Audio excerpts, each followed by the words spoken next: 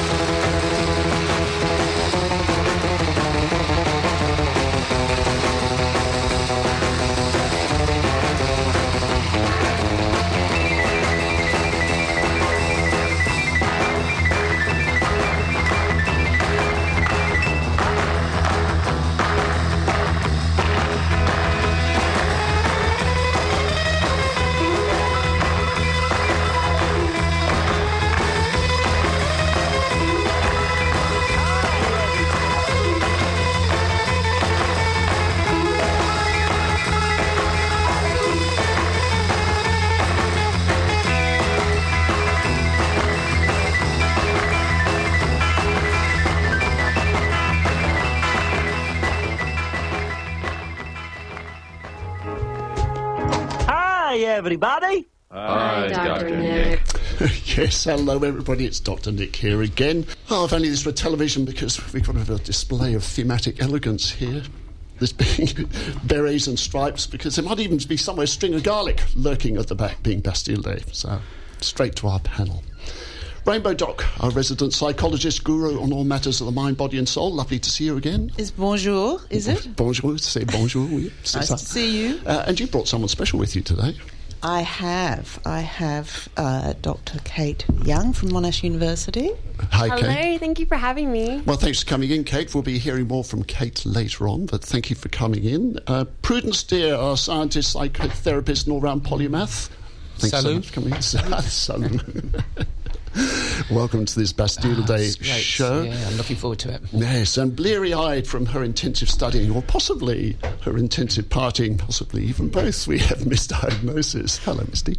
Bonjour. Bonjour. Was that a wild night, or was that hard work? Oh, a bit of both. Bit of both. I won't confess too much on radio this morning, I don't think, but a bit of both. We'll leave it. Blurring of boundaries here, I think. Yes. But not forgetting the most important man in the room, the man who makes it all happen behind the scenes, and who will also be joining in the conversation today, panel beater. Souffle. Risen to the occasion.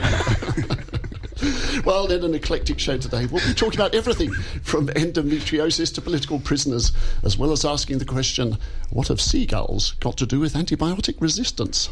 Stick around, you'll find out. But first, before all that, we're going to have a little bit of medical news. Doctor, give me the news. I got a bad case of loving you. No pills gonna cure my ill. I got a bad case of loving you. Yes, a bit of heavy rocking Doctor at 10:07 on Sunday morning. You're with me, Dr. Nic, on RRR 102.7, and we're doing a bit of medical news. I'm going straight to Misdiagnosis. So what have you found in the news today? Well, it turns out that whether I had been working last night or not, as a female medical almost professional, I would be earning roughly 12 to 25% less than my male counterpart. So that was the study that I was doing last night. I was having a look at an article that was published in the Sydney Morning Herald on Wednesday the 10th. And this was written by Dr. Elizabeth Oliver, and it was looking at the pay discrepancies between male and female GPs, and it was. I guess this stuff is pretty rampant across, every different field, but except in some at Wimbledon. ways, except at Wimbledon. Well, look, one example where it isn't, but pretty much for the rest of the world, there are pretty massive pay discrepancies. And we're all on the same pay this morning, though, aren't we? It's absolutely no difference. Yeah, I've been on the same pay for the last 5 years, which is nothing. So, but no, looking at the at some of these studies, female GPs are earning roughly 12 to 25% less per hour than their male counterparts, and the part of this that is quite complex is looking at sort of where this comes from and why. And is it that women aren't charging as much for consultations, female GPs this is it that they're doing different styles of consultations? And what some of the research that has come out of the Family Medicine Research Centre in Sydney has kind of shown is that female GPs are managing more complex issues and prescribing less.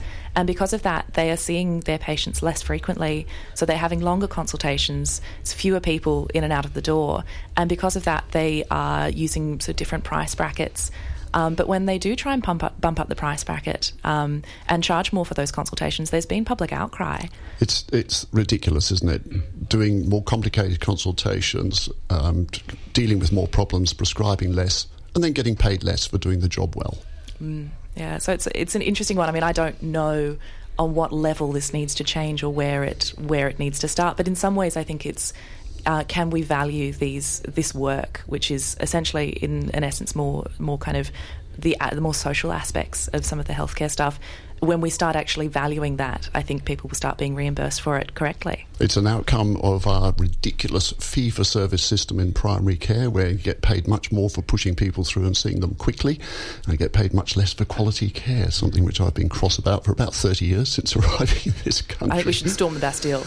Yeah, I think that would probably work. At least in the UK, where I came from, the lousy GPs got paid no more than the good GPs, whereas we do have this paradoxical system in Australia where the better GPs, and here are these women doing good work, taking time, prescribing less, which is what we want, getting paid less. Not what we'd prefer. We'll have to do a whole segment on that at some time, I think, and dissect that in more detail. But I need to move straight on to a thing called leptospirosis. Now, that's quite a mouthful for a Sunday morning. It is, isn't it? What is it? Oh, okay. Well, it's something that caught my eye this week, and it was perhaps a little bit offbeat, but it's actually of great significance to those of us who have dogs. Dog lovers. Who's got a dog? Two. I've got one. There's a shaking of the head from Kate. Okay, well, there's a few around Dogless.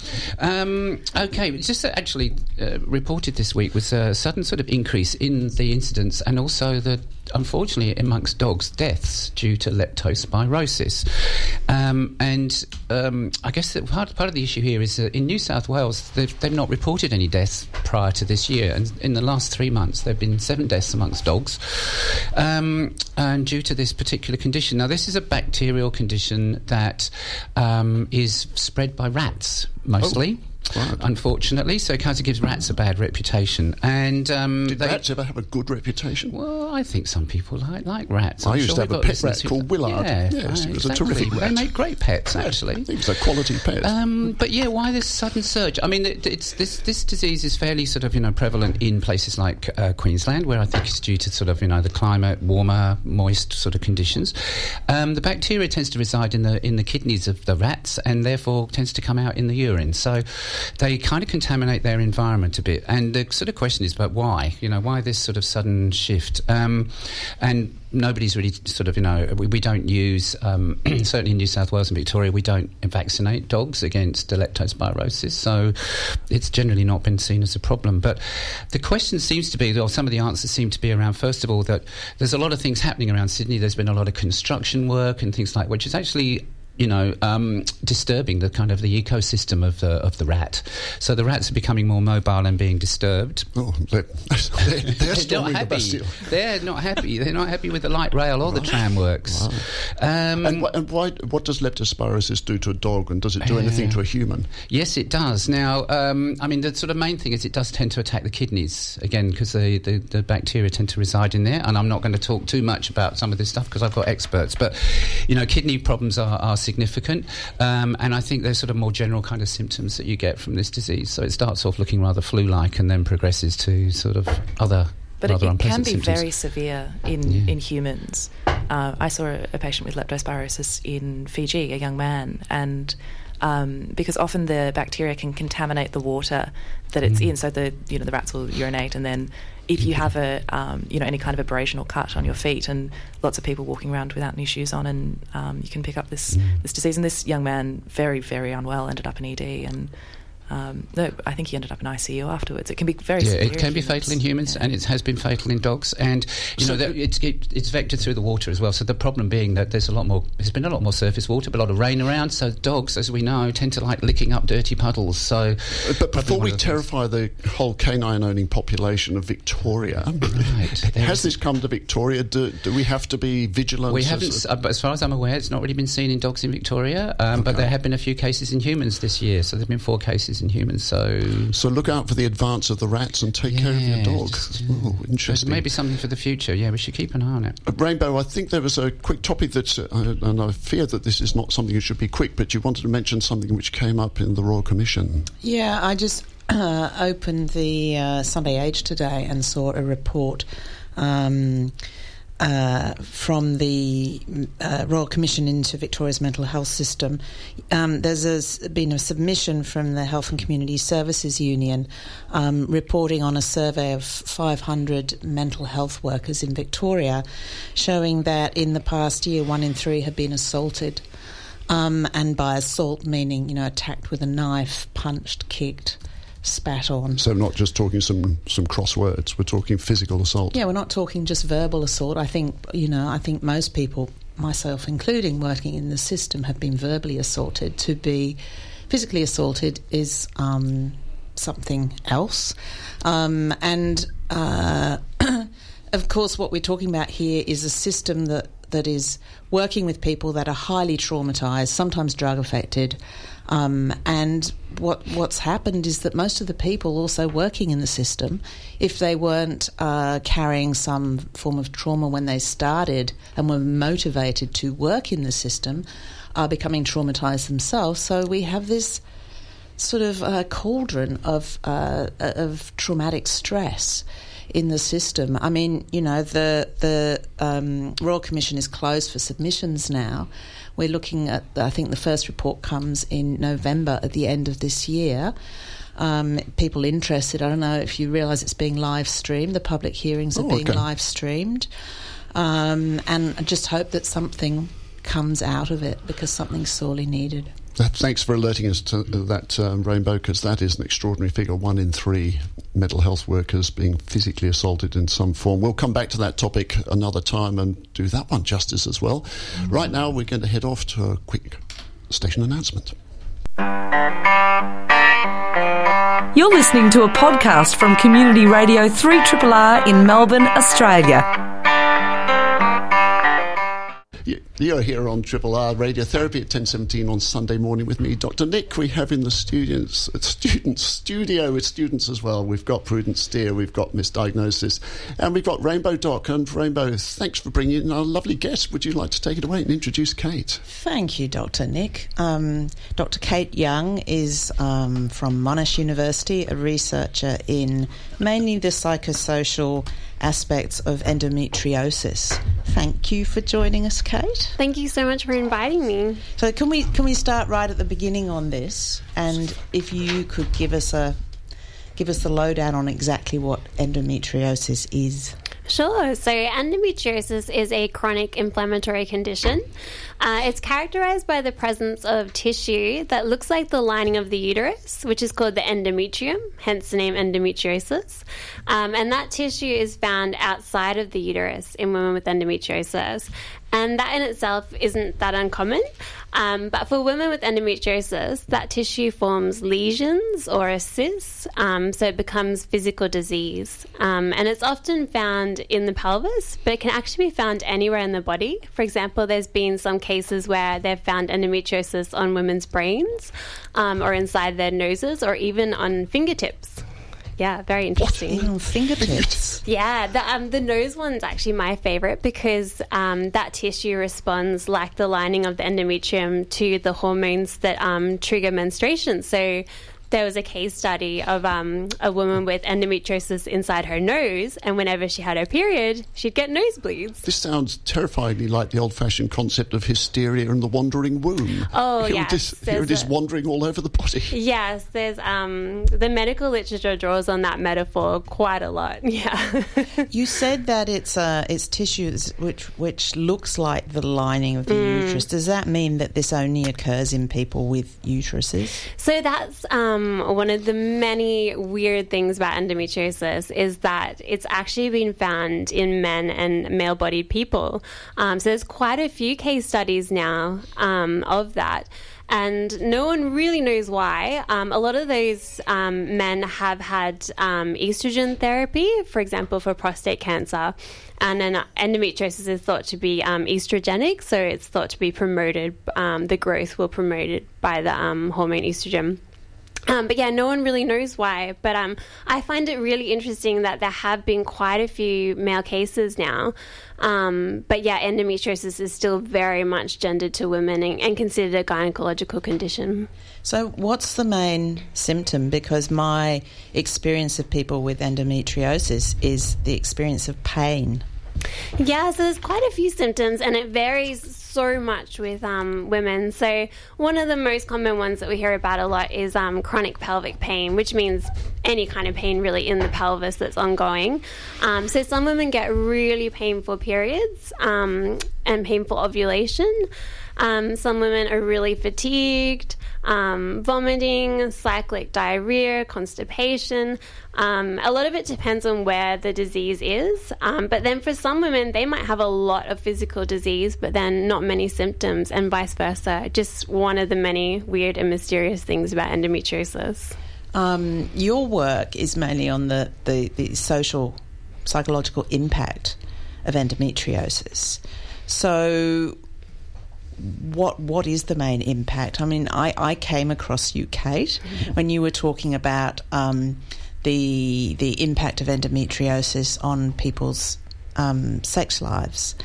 So, and you were talking about, I guess, a lack of knowledge, the impact of endometriosis and pain, and an inability for people to really communicate about it. Do you want to say something about that? Yeah, so endometriosis can impact all areas of a woman's life.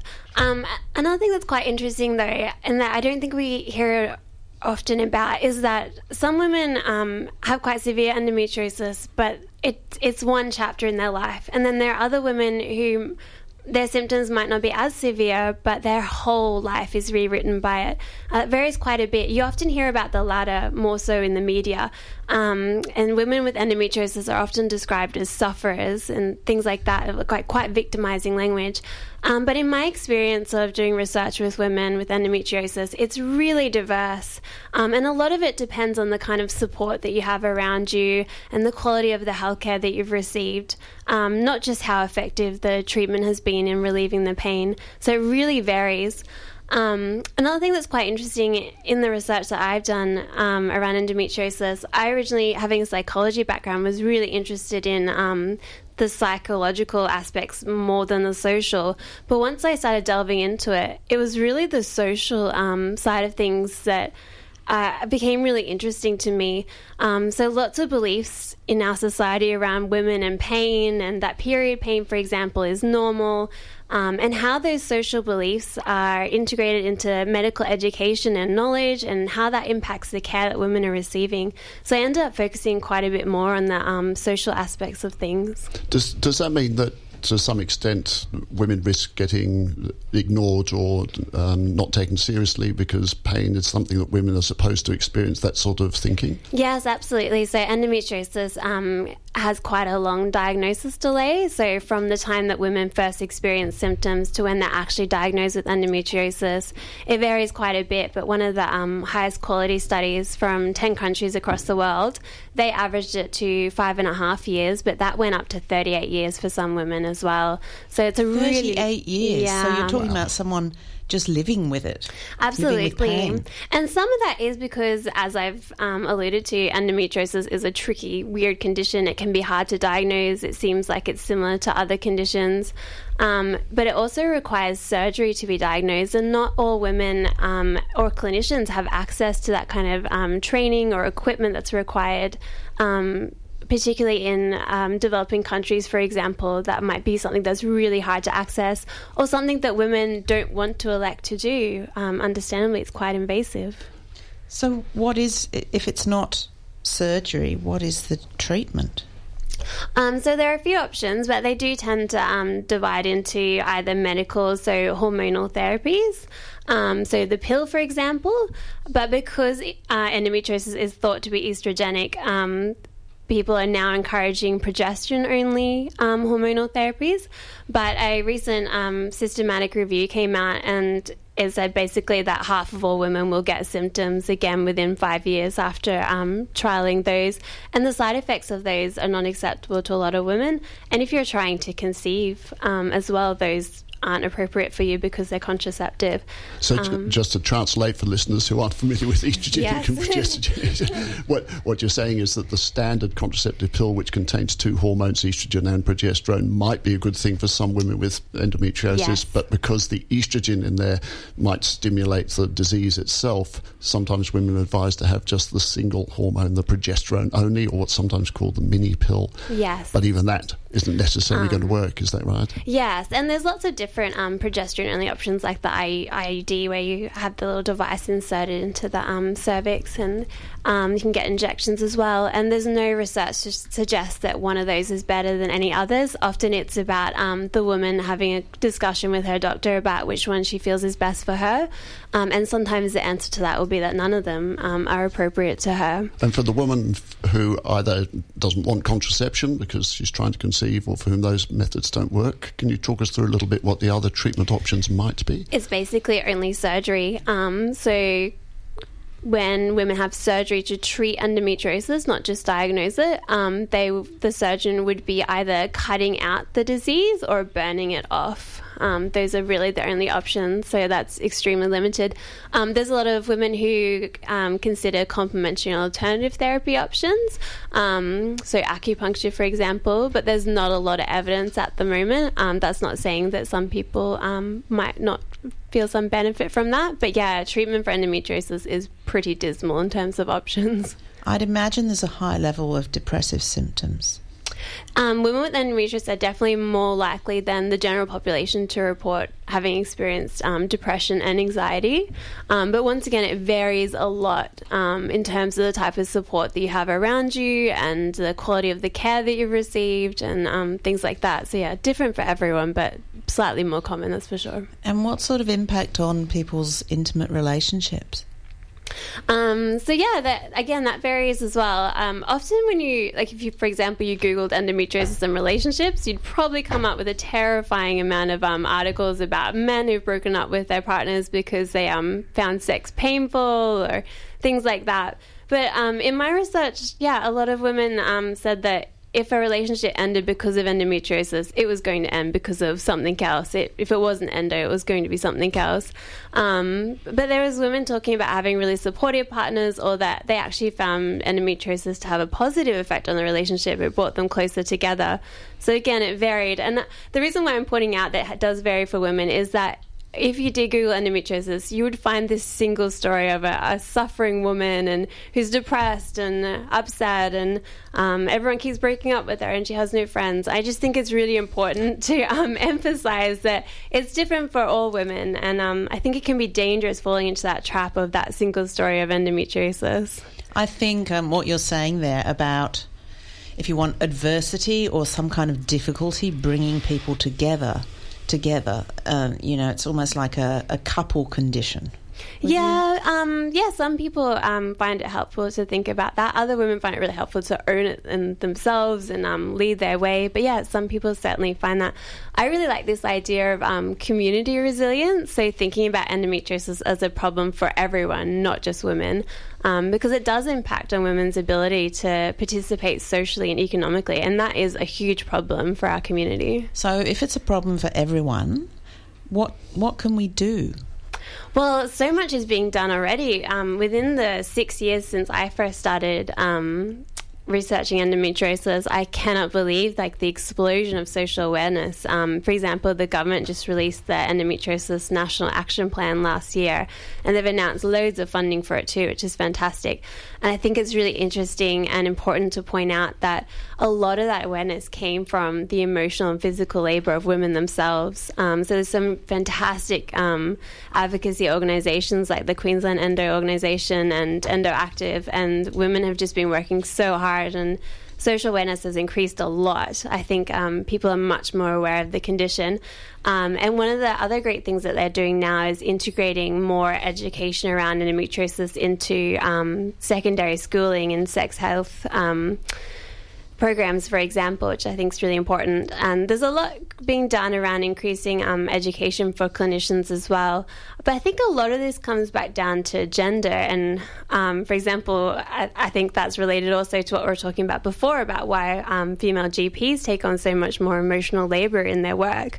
And I'd really like to start seeing some more work on gender in medical education. I know the curriculum's already so crowded, but I think it's really important for health professionals to go out into the workforce understanding that the many factors that contribute to the experiences that women are bringing to them, particularly around endometriosis. I think that would really help, given that we don't have a cure for endometriosis and that treatment is so dismal. I think we could provide much more holistic psychosocial care. That is a fantastic call to action, Kate. Thank you very much. I hope all the organisers of medical curricula out there are listening and suddenly penciling in more work on gender. Yes, please do. For all That'd those be great. students in every health field. That was absolutely fascinating, Kate. Thank you so much for coming in. Please, would you hang around and join in the conversation in this second half hour? You are listening to a podcast from Community Radio 3RRR FM in Melbourne, Australia. You're with me, Dr Nic, on Radiotherapy with Prudence Steer, Rainbow Doc Misdiagnosis, and our guest, Kate Young. So since it is Bastille Day, since we're talking things a little French, we were thinking of political prisoners, which took us right up Panel Beater's alley. So, Panel Beater, tell us what you got. It certainly does. Take me up my alley. Taking no prisoners. So thinking about Bastille Day today and the storming of the Bastille, which was a prison and essentially housed 7 or 8, half a dozen, handful political prisoners at the time, and their release sort of signifies, although not strictly speaking, the beginning of the French Revolution. 230 years ago today. 230. Just seems like yesterday, doesn't it? Yeah. And a number of things came out of the French Revolution related to health. I'll just quickly pass through a couple, draw people's attention to. So the health system was effectively revolutionised as part of the revolution. It in the spirit of liberté, égalité and fraternité. The hospital system, which was largely run by the Catholic Church at the time, on the back of the Enlightenment and so on, became secular.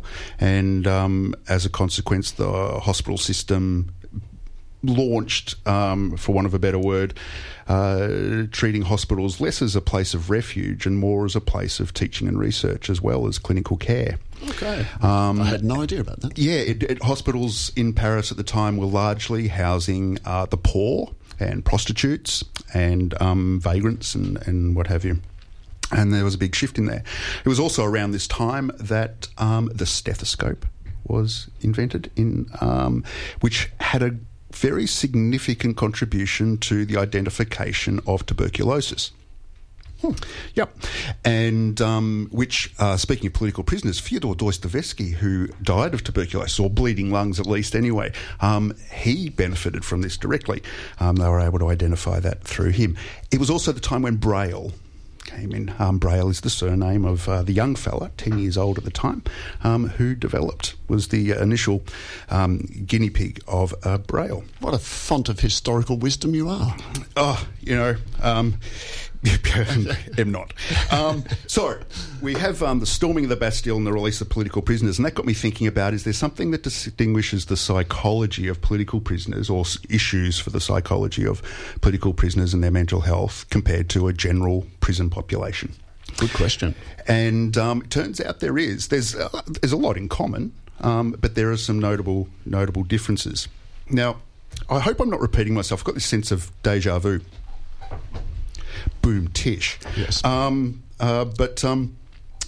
think one of the issues was around how the nature of the cause of their imprisonment reflects on their experience of imprisonment, and then indeed what happens after release.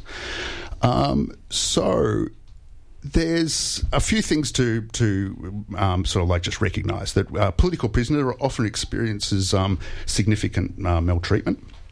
And this can include psychological and physical torture.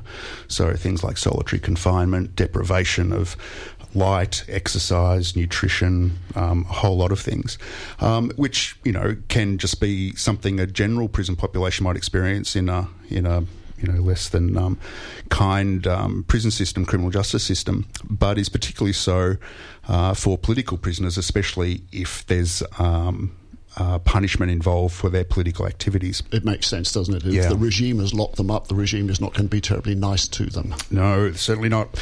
And so the symptoms, no surprises, PTSD and depression and anxiety. The PTSD seems to be the point of departure in the thing that distinguishes it from general prison population. So in that respect, it's much more like being a prisoner of war or a hostage, that kind of confinement. So the trauma is the element that makes the distinction. And the factors that seem to contribute to this are obviously the incarceration just in and of itself, but the persecution that can continue after release, the lack of rehabilitation after release, especially if the political prisoner was actually sent to a rehabilitation camp or a re-education camp, that can be almost contradictory to the experience on release. And I can easily understand how all of that could be highly traumatic and inducive of PTSD. I'm just interested in talking to our psychologists in the rooms here. One of the things that I would have thought potentially was protective against PTSD is a very strong sense of direction, a sense that while I'm being unjustly incarcerated, I have a role, a purpose, a belief that might sustain me, and intuitively I would have thought that could be protective. Am I wrong? It could be protective in some way, yes, but it doesn't completely prevent the nervous system from being affected by from attack. Mm-hmm. And you're alluding to what is the great a case study that we'll come to in a second that actually sort of like tests that idea, and may even underpin it. I'll just keep going with the symptoms for a moment and go into that. So you've got the PTSD, you've got the depression, anxiety, and then consequentially the substance abuse, some somatic complaints and dissociative disorders. Moving more directly to the nature of the diagnosis, so to speak, this language was coming up in the articles I was reading called mental defeat.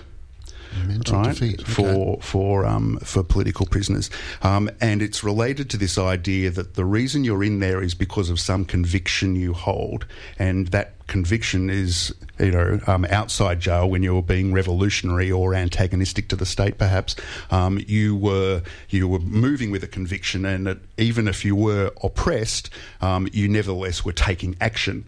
Whereas once you're confined, not only you still hold that commitment, but you've got no outlet for it. And in fact, you're on a daily, hourly moment. You're being constantly chipped away at and beaten up physically and mentally. So this idea of mental defeat kept coming up over and over again.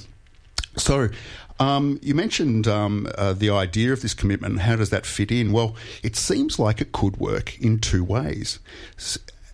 As simultaneously, it might be that it works as a protective role. So your commitment works as a way to fortify you against the oppression that you feel you're experiencing. So we're not making a judgment. Some political prisoners might be horrific people. Other political prisoners... But it's not about what their views are, but maybe about the strengths of their views and their commitment to it. Yep. So simultaneously, the commitment might be fortifying you, but it might be because of that commitment that you're more prone to be, or more vulnerable to being hit with the trauma of the time that you're experiencing. Now, so a lot of the political prisoners are coming out of their experience traumatised, and we listed the symptoms a moment ago. The test case is Nelson Mandela. Okay. 27 years he was incarcerated, and by all accounts didn't experience any negative psychological disorder on release. And do we know how he was treated in prison? Well, he spent lots of time in solitary confinement. Certainly wouldn't have been, resting around on chaise lounge. Just whipping off the French this morning. But it wouldn't have been pretty. We know it wasn't pretty, and his autobiography details that. But he didn't come out with any trauma. Now, the psychological explanation, apparently, is that it was because of his disposition to forgiveness rather than retribution. And as we know, that there's been a few of these subsequently, but one of the contributions of apartheid, to look for a glass half full, was the establishment of the Truth and Reconciliation Commission at the end of that period of apartheid. And and Mandela himself talks about how that was a process to heal both the nation, the individuals and the communities. And so he was using this language of healing as a consequence of being a political prisoner for 27 years. That's a long time to lose your liberty. So this is an incredibly important point, that the capacity to feel more strongly around the concept of forgiveness rather than anger and retribution was, for him, potentially a very protective factor. Again, I'm going to cast my eye to the psychologist. Is this something that you would recognise? I think... when we're talking about forgiveness, it's a form of self-soothing. And if there's an attack on us, on our sense of self, on the function of our nervous system, if we are able to soothe ourselves, we are able to down-regulate and minimise, if you want, the impact of the fight or flight system being activated. The fight is the anger. The fight is what maybe fuels the activism or the political activity in the first place. When there's no outlet for that, as Panel Beater was saying, there needs to be some way of managing that. Yeah, so forgiveness is a way of self-soothing. Well, forgiveness, it's probably a very appropriate topic to consider on a Sunday morning. I think you can't really think of a better role model for how to survive in something than someone like Nelson Mandela. And if his capacity to forgive was one of the protective factors, I think that's a fascinating... It reminds me of something my younger daughter said to me when she was about 10. She said, I try to hold grudges, but I forget. Yeah.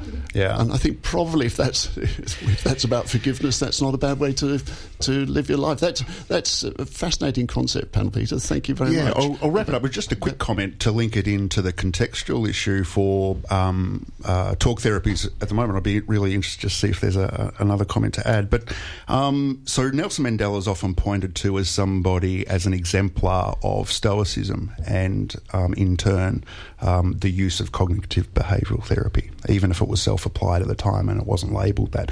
This idea that you can control your thoughts thoughts and your disposition to your oppressor or the person you feel is harming you or doing you damage. Well, I think that's a very good way of finishing up on that topic. And cognitive behavioural therapy, CBT, one of the main psychological paradigms used to this day, along with many others. Along with many others. Yeah, it tends to get the Guernsey because it's easy to study, but there's plenty of other good psychology out there apart from that. We're going to go to a short break and then we'll be back in a minute. You're listening to a podcast from Community Radio 3RRR in Melbourne, Australia. And welcome back to Radiotherapy. It's nearly 10 to 11. It's me, Dr Nic, with Prudence Steer, Rainbow Misdiagnosis, and our guest Kate Young in the studio here with Panel Beater. And we're moving straight from political prisoners to something not terribly French. I don't think we can even find I don't even know what the French for seagull is. I was going to look that up, but I just have tough time. The oiseau and antibiotic resistance. Tell us about this. What have seagulls got to do with antibiotic resistance? I was trying to keep a theme going for my sort of areas to talk about today, so I thought I'd keep it in the animal kingdom and how they might interact with us humans. Yeah, that's slightly thematic, isn't it? So, do you know there are people who study seagull poo? Guano, I think is a semi-technical term for it. There are people who actually study it. I'm not sure why sometimes. I thought Guano was an alt-rock band. It might have been in your era, but... Mouette is a seagull. Mouette. There we go. So, anyway, they people do, and it's not something new, actually. The study of, I guess, gives us an indication. Seagulls are kind of scavenging creatures, and they also move around the globe quite a bit, actually. So they kind of can be quite a useful kind of indicator to what's going on in our environment. And amongst the things that the people do study is to look at the sort of the bacteria that exist in the guts of seagulls, and that kind of tells us quite a lot about all sorts of things. But something that has become increasingly noticed is the prevalence of antibiotic resistant strains of bacteria in the guts of those animals. This kind of is something obviously is a global issue, and it's kind of gives us an indication perhaps of what's going on. I think probably one of the things to point out, of course, because we're so used to going down to the bay and having the seagulls flocking around us, especially if we got a bucket of chips or something. A flock of seagulls, that is a band, isn't it? That's a band, that's right. Finally. Just so we don't panic about anything, there's no real sort of scientific evidence about transmission of any of these bacteria from birds to humans, so it's not getting into the chain that way. But there is perhaps, you need to be a bit careful perhaps of hand-to-mouth sort of, contact and stuff, so just bear that in mind. But what does this tell us? If seagull poo bacteria are more antibiotic resistant, so what? So what? Okay, well, where are they getting it from, I suppose? So it's really an indication of the increasing levels of antibiotic resistance in the environment as scavenging animals. And I think one of the main sort of sources of, suspected sources of this is actually from, like, landfill and rubbish dumps and treatment works for water. So human effluent, landfill have got lots of babies' nappies and incontinence products and various other things, and seagulls zap in there, and a bit like the dogs, they kind of like eating anything. So that's possibly one of the areas that they're actually picking this up from. But it now giving us an indication, as I say, of the increasing sort of levels in the environment of antibiotic resistant kind of strains of bacteria. And one of the things that came out actually just recently in a study of Australian seagulls and their bacteria was the prevalence of a thing called colistin-resistant bacteria. Now, colistin, if I'm looking at my medical people here, is one of the kind of last-line defence antibiotics. My doctors are looking very... Yes, I'm doing the very effective radio thing of frowning. Okay, that's right. No, I'm not convinced. No comment. Misdiagnosis. How do you spell it? Colistin. There we are. Google it quickly. Not delving too much on that, but in terms of the specifics there. But what we do know is that, and what I've seen, because I used to do toxicology, and I studied some antibiotics, is that the antibiotics we tend to keep in reserve for treating infections that are developing resistance and obviously they're effective, but also they tend to be kept in reserve partly because they have a lot more side effects, so they're not quite as safe. So a very powerful group of antibiotics that are used not necessarily as first line are things like aminoglycosides, which are neomycin, kanamycin, gentamicin, which but they cause things like deafness. They're ototoxic and they're also nephrotoxic, so they can do damage to the kidneys. And my understanding certainly is that some of these last line antibiotics we don't particularly want to use, but we have to if nothing else is going to work. The fact that the resistance to those antibiotics are showing up in these seagulls is kind of indicating to us, I think, that these bacteria are now becoming more prevalent in our environment. So if I'm understanding you correctly, the seagulls in this case are acting, now this is a bit of an ornithological mishmash, but they're the sort of canaries in the coal mine, if you like. Absolutely. They're warning us that antibiotic resistance is increasing. Yeah, which is something we'd expect, because I think we know from a science perspective, when we that bacteria are quite capable of mutating, and they are very good actually at developing resistance. And are we more interested in the bacteria in the poo of seagulls than we are, for instance, of other scavenging type animals or possums or whatever that are all around the place? I think why do we care particularly about antibiotic resistance in seagulls? Poo? Well, I think it is just because they move around the globe, so potentially they could be a vector for transmission, and they just hang around. They're pretty ubiquitous, so they kind of they're there. Which brings us across to the crucial thing with antibiotic resistance. What the hell do we do about it? Right. Well, it kind of needs a lot more research, doesn't it? And I think one of the issues that we've been seeing in the recent past is that they're not really developing many new antibiotics. From a commercial perspective, there's lots more sorts of things that can have... these are expensive, aren't they? Any drug development is expensive. Drug testing is incredibly expensive.